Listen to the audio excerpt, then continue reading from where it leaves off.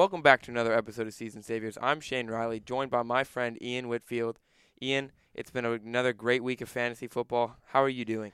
Yeah, it has been a great week, Shane. It's good to be back after a exciting week 10. I'm doing great. Le'Veon Bell's not coming back for the season, so that's an interesting development. The Titans dominating the Patriots. That's another interesting thing that we saw happen this week. Yeah, James Conner owners are very, very happy that Le'Veon Bell is not coming back, whereas Le'Veon Bell owners are probably very disappointed. I would be very angry if I was a Le'Veon Bell owner, which I was in one league, but I was able to trade him before the season started, so that was good. At the first-round pick thrown away if you took Le'Veon Bell. Yep, for sure. So let's jump right into the must-startums. I'm going to start us off this week with Doug Martin, a running back for the Oakland Raiders. I know it might seem a little shaky, and I was kind of questioning myself as I made this pick, too, to start an Oakland Raider. Anyone on the Oakland Raiders offense or defense, for that matter, is they're literally the worst team in the NFL at the moment. But Martin showed last week that he can be a productive piece in the Raiders offense. He put up 12 points on 18 touches, and now he gets a much, much, much easier matchup against the Cardinals.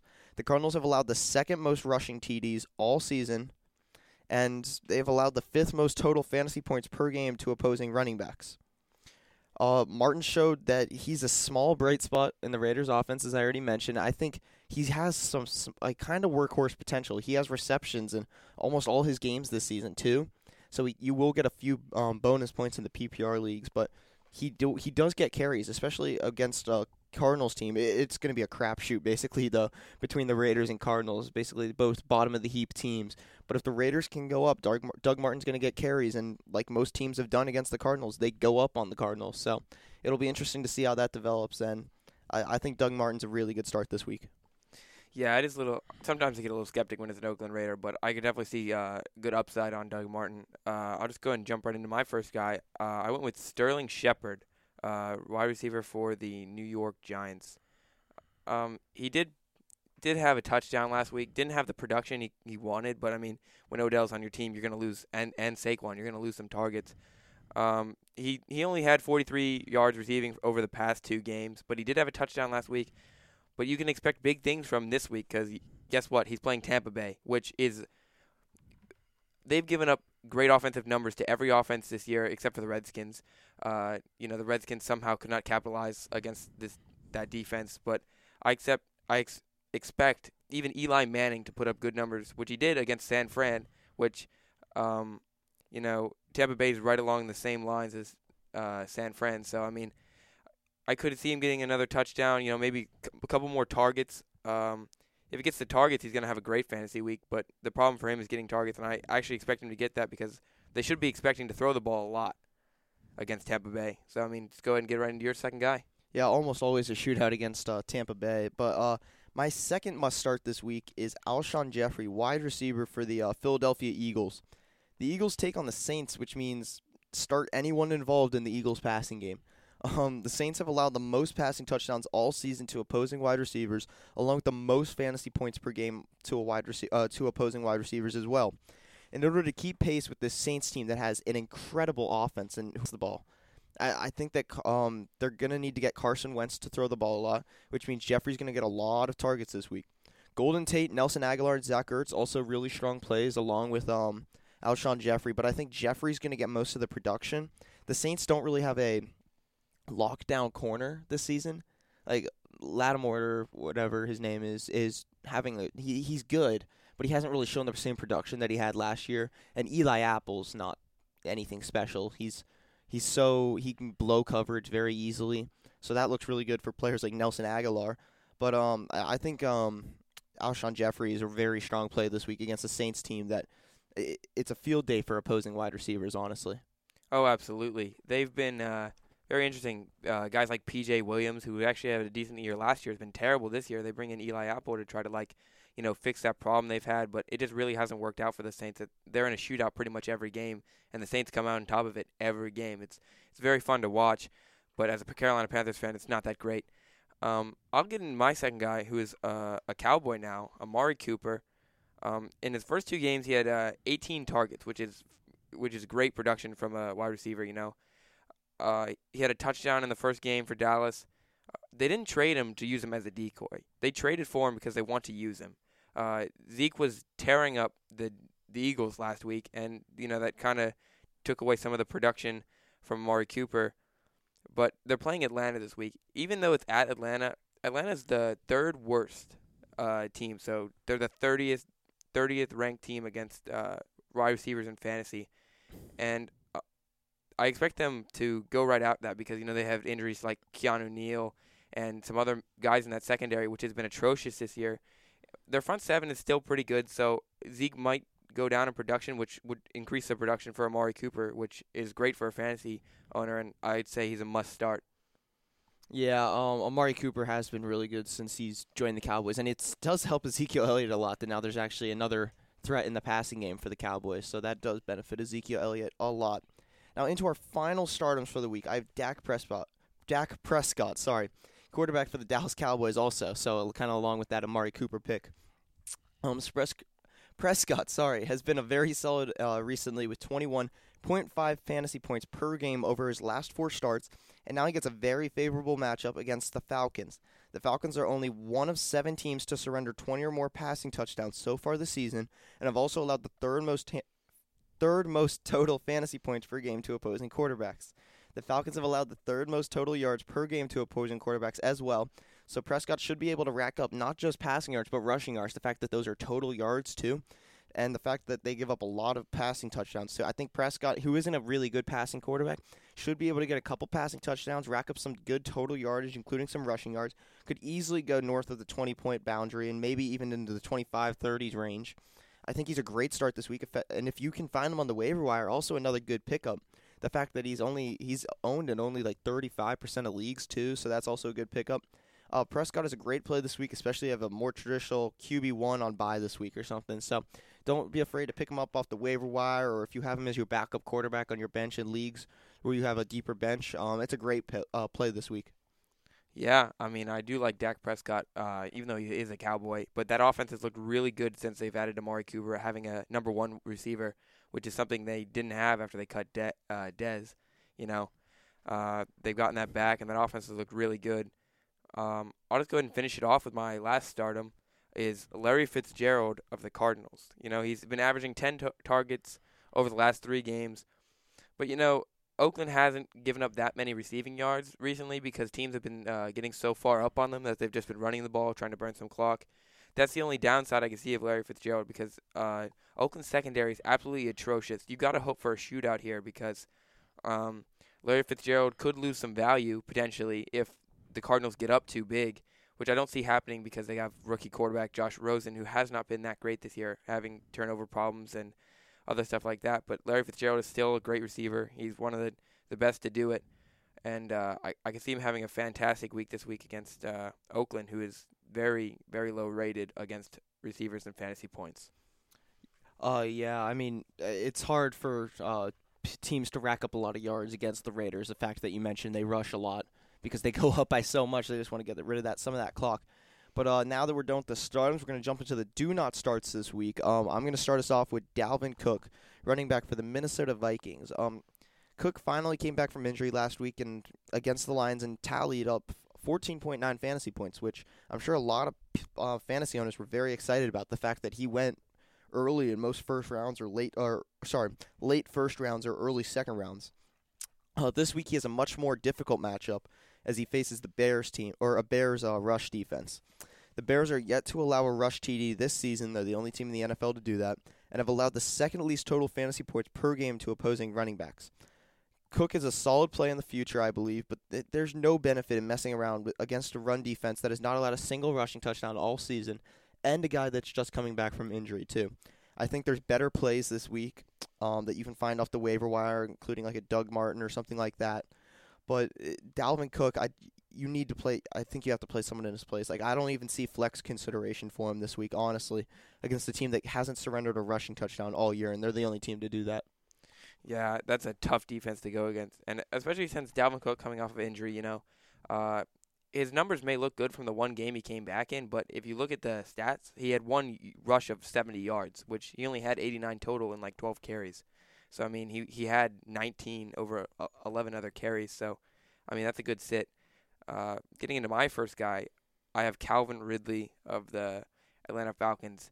This guy's been really surprising to me. You know, one week he's a stardom, the next week he's a sit-em. He may have a good matchup, you know, last week against the Cleveland Browns, but there's just been so much inconsistency in that Atlanta Falcons offense. All of a sudden, Julio's getting all the touchdowns.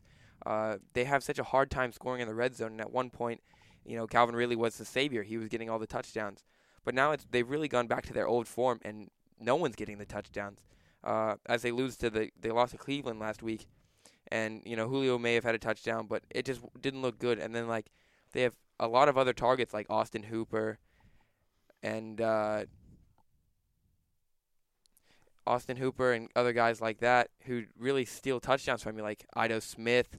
I mean, there's so many other targets, and you know they're going up against Dallas, who actually has been really good against wide receivers this year. And you know they have Leighton Vander Esch and all these other guys that are coming out of nowhere to just really help their defense out, and it's really paid off for them.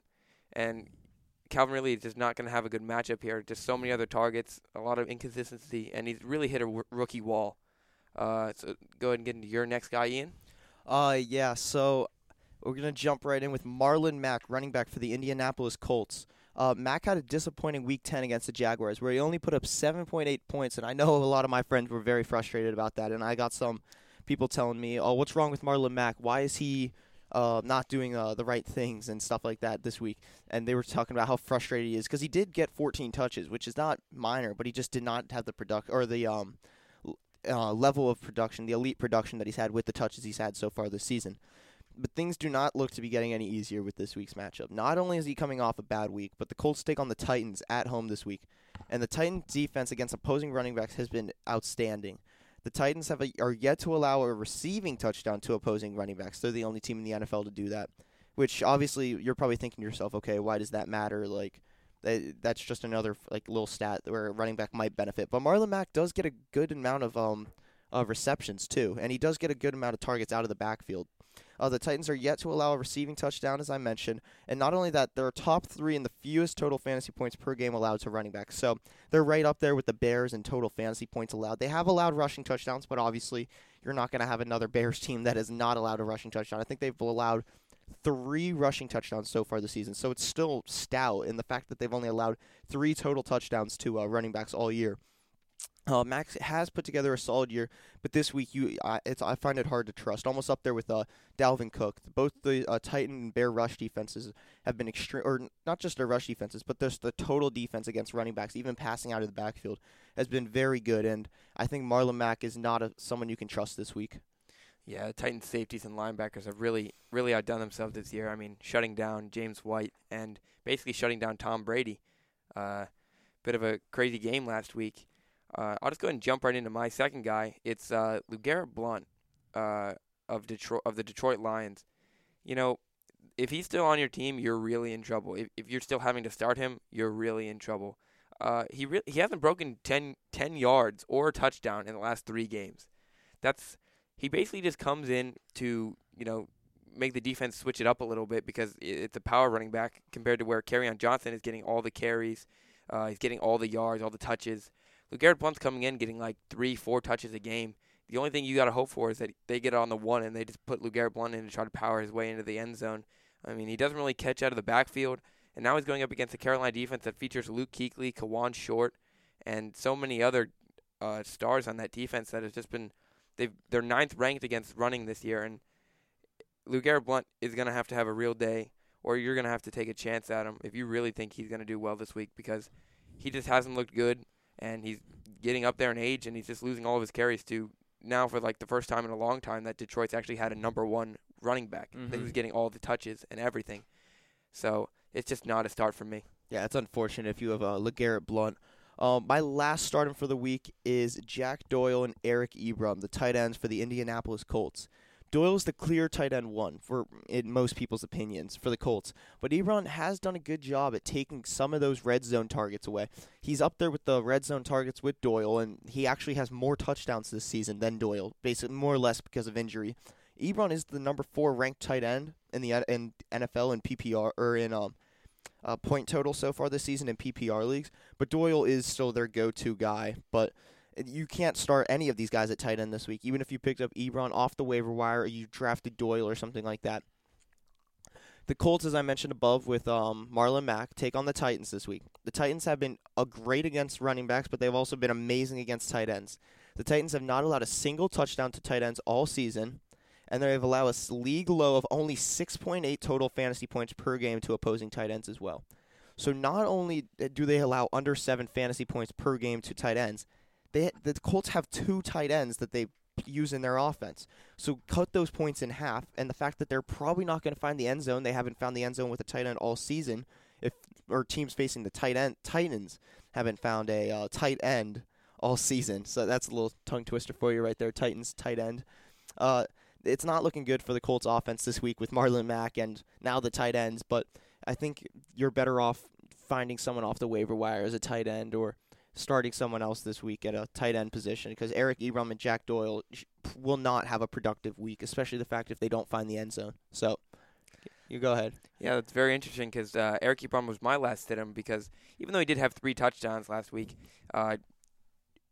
he had actually 2 receiving and a rushing touchdown last week, which was very interesting that the Colts are using him in different ways. He's now going up against the Titans defense, who's ranked number 1 against tight ends, because guys like Kevin Byard, who have really overperformed this season, he's looked really good. I think he's had a couple picks, stuff like that. He's really shut down both running backs and tight ends, and he's going to be the guy covering Eric Ebron. And it's just not looking good for anyone on the Colts offense, as you said earlier. So we can just go and jump right into your waiver wire pickups, and then we'll get right into the fantasy football recap. Yeah, the Titans have their defense has actually been playing really well this season. Good, just unfortunate their offense is not that good. They put 34 up on the Patriots, but that's a little fluke. Very inconsistent. Yep. All right, so my waiver wire pickups this week. My first one is Mike Davis, running back for the Seattle Seahawks. I think last week he was one of my waiver wire pickups, or it was the week before, I forget, but I believe it was last week. Davis has week-to-week workhorse potential, which is that's very good. Like the fact that you can find that on the waiver wire at this point in the season, due to the fact that Chris Carson is consistently questionable to play. When Carson has not played, Davis has been great. He put up 18 points in back-to-back games, so in Week 9 and Week 10 he put up 18 points. And with Carson out. So even when Carson comes back, he should still have a lot of responsibility in the Seahawks backfield, even with the emergence of Rashad Penny. So, it will be interesting to see if the Seahawks start to use Rashad Penny more. The fact they used a first-round pick on him, and he's been on the bench all season. I feel he's going to be the running back 1, but he did have a really good week last week as he went over 100 yards rushing. So it'll be interesting to see how that pans out in the future. But for now, I think the depth order is going to be Chris Carson, Mike Davis, then Rashad Penny for now. But with Chris Carson gone, Mike Davis has that workhorse potential, and he's only owned in 47% of ESPN leagues. So go ahead and jump on that. If you're in lucky one of 2 leagues where he might be available, he has great flex appeal and low-end running back 2 occasionally. That's only if Chris Carson is out and if Rashad Penny maybe for some reason is injured or questionable or something like that. Then he's a running back 2 play. But until then, I think he's a flex play with Chris Carson out. And then he's a flex play also if Chris Carson is in for the time being until Chris Carson is 100% healthy. But secondly, I'm going to go to Anthony Miller, a guy I picked up in multiple leagues. This kid has a lot of raw talent, and the Bears seemed to tap into it this past week as he put up 23 points. He's over double-digit points in his last 3 games and has 24 targets over his past 4 games. Teams focus more on Allen Robinson as the wide receiver 1 for the Chicago Bears, who they signed this offseason. And that helps Miller get easier matchups against other cornerbacks. He's only owned in 34% of ESPN leagues, and he's racking up points. And he's wide receiver 2 on the Bears at the moment. This guy has wide receiver 2 potential, and low-end wide receiver 1, dare I say, is available on the waiver wire right now. I love this guy, and he's only owned in 34% of leagues, as I mentioned. So go ahead and hop on this bandwagon a little bit. I would. I have in multiple leagues. I love the target share that he gets and the fact that he's not the wide receiver 1 because that's going to get him easier matchups against teams. Lastly, I have Danny Amendola, wide receiver for the Miami Dolphins. He's finally living up to the contract that he received this offseason, which people were saying is too much money for a slot receiver, but Amendola in his past 5 games has double-digit points in every single one of them, and in 5 or more receptions in all of those games as well. Amendola gets a massive number of targets in the slot and is surprisingly only owned in 42% of ESPN leagues. Amendola is a great PPR play with massive amount of receptions, and he has great wide receiver 2 numbers and low-end wide receiver 1 if you're really lacking. But he's more of a wide receiver 2 for the most part until he can start to find the end zone a little more consistently. But that's about it. Let's jump into the Teacher-Student League where we can look at how I dominated Mr. Schwartz this week. Yeah, actually, we'll get right into that. But starting it off, we'll start with my game as always. Vroom beats me 152, which is a tremendous week, to 121.8. You know, not the greatest week. Guys like Jordan Howard really let me down. Graham Gano only giving me 3 points in that absolute blowout between Pittsburgh and Carolina this week. Vroom starts Mitch Trubisky. That's a great start. Kerryon Johnson, the guy who's taking over the number 1 roles in Detroit. Antonio Brown had a great week. Michael Thomas. Vroom's team really outdid itself this week, beating me 152.1 to 121.8. Getting into your game, Ian, you put up an outstanding 181.7. Mm-hmm. I mean, Ben Roethlisberger, Alvin Kamara, Allen Robinson, Nick Chubb all had fantastic weeks in this league, and they really even James Conner gave you 14. He was lower than all the guys I just mentioned. I had Leonard Fournette on my bench still too. They could have replaced him. Your defense and kicker each got you 12. I mean, it was everybody got you points this week. I mean, Schwartz would have beaten Varun and myself with 153.9, so it's a very unfortunate matchup for him. Christian McCaffrey gave him 36. Baker Mayfield gave him 22. Tyreek Hill gave him 32. I mean, that's really an unfortunate pairing right there.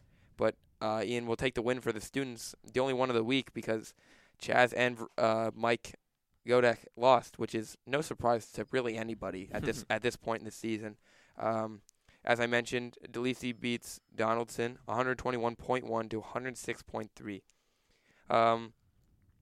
Zach Ertz gave her all of her points, which is kind of unfortunate for Chaz because he actually could have won this week because Ertz gave her 40 points in that Sunday night game. So Chaz had a little bit of hope at this time.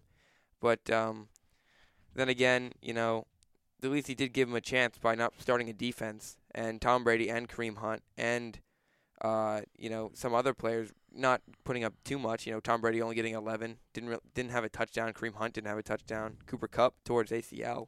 So I mean, this was a big chance for Team Donaldson to win, and he just couldn't capitalize on it. Team DeMont absolutely dismantles Team Godek. Team Godek put up 53, whereas Team DeMont put up 163. Mike Godek just lost by 110 points in a game of fantasy football. Having good weeks by Aaron Jones and David Johnson for Team DeMont. Actually, Mike got most of his points from 2 guys, Andrew Luck and Derrick Henry, because A.J. Green's hurt, Randall Cobb was hurt, Tyler Eifert tore his ACL a year ago, and Demaryius Thomas is on a bye, Latavius Murray's on a bye. I really don't think Mike really looked at this league too much. No, I don't think so. That's just a guess for me. Team Eifler loses to Team Corn.